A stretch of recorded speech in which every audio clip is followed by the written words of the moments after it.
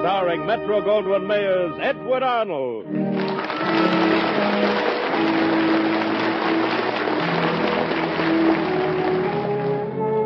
Mr. President at home in the White House, the elected leader of our people, our fellow citizen and neighbor.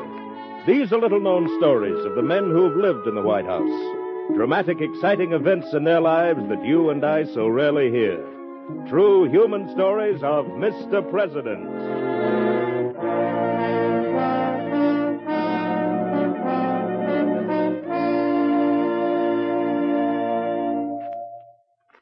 Before we bring you Edward Arnold as Mr. President, I want to point out that there are no more stirring stories in the world than the stories of Americans who have become the leaders of our country.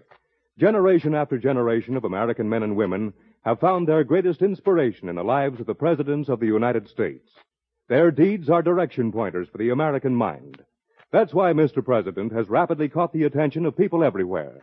For here is the program that presents human, intimate anecdotes and incidents in the careers of our presidents, woven into the rich tapestry that is the American heritage. And you, as the listener, enjoy the additional thrill of trying to identify the president in the story being told. So test your knowledge of the men who have lived in the White House by listening now for today's fascinating Mr. President story. And now, in just a moment, Edward Arnold.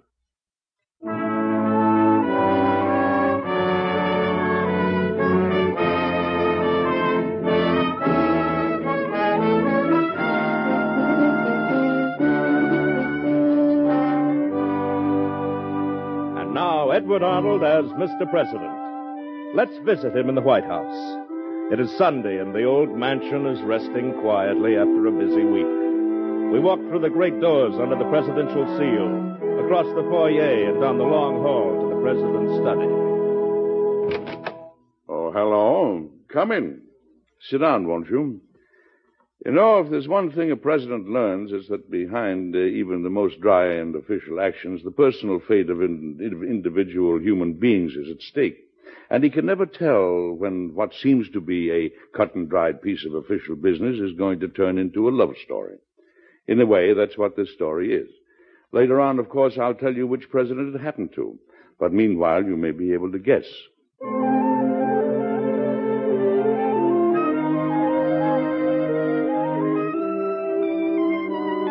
The evening promised to be a pleasant one at the White House, especially in the dining room. My guests were Secretary of State Baird, Alex Kiley of Virginia, and his charming wife, Julia.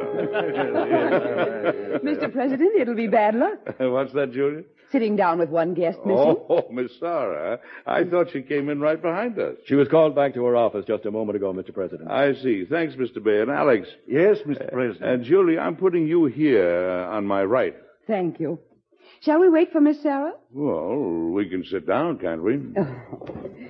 Alex, as the new American ambassador to Italy, you'll have to learn all about protocol. Mr. Baird's been teaching me, Julia, by good example. Don't let it worry you, Kiley. Protocol's not as important as some diplomats like to make it sound. Well, you'll find out, Alex. Diplomats have a professional dislike of plain words. Normally, we just say etiquette or rules of procedure, but that's not good enough for them. It's protocol. Here's Miss Sarah, Mr. President. Miss Sarah, protocol says you're to sit down so that we can begin dinner. I'm sorry to have delayed you, Mr. President, but this note was just brought over from Mr. Baird. Oh, thank you, Miss Sarah. Must be important. Oh, Miss Sarah, please sit down, won't you? Thank you. Now, before we actually and finally begin our little dinner of celebration, let me say a word or two. I'm very happy to have been able to appoint Alex Kiley our ambassador to Italy.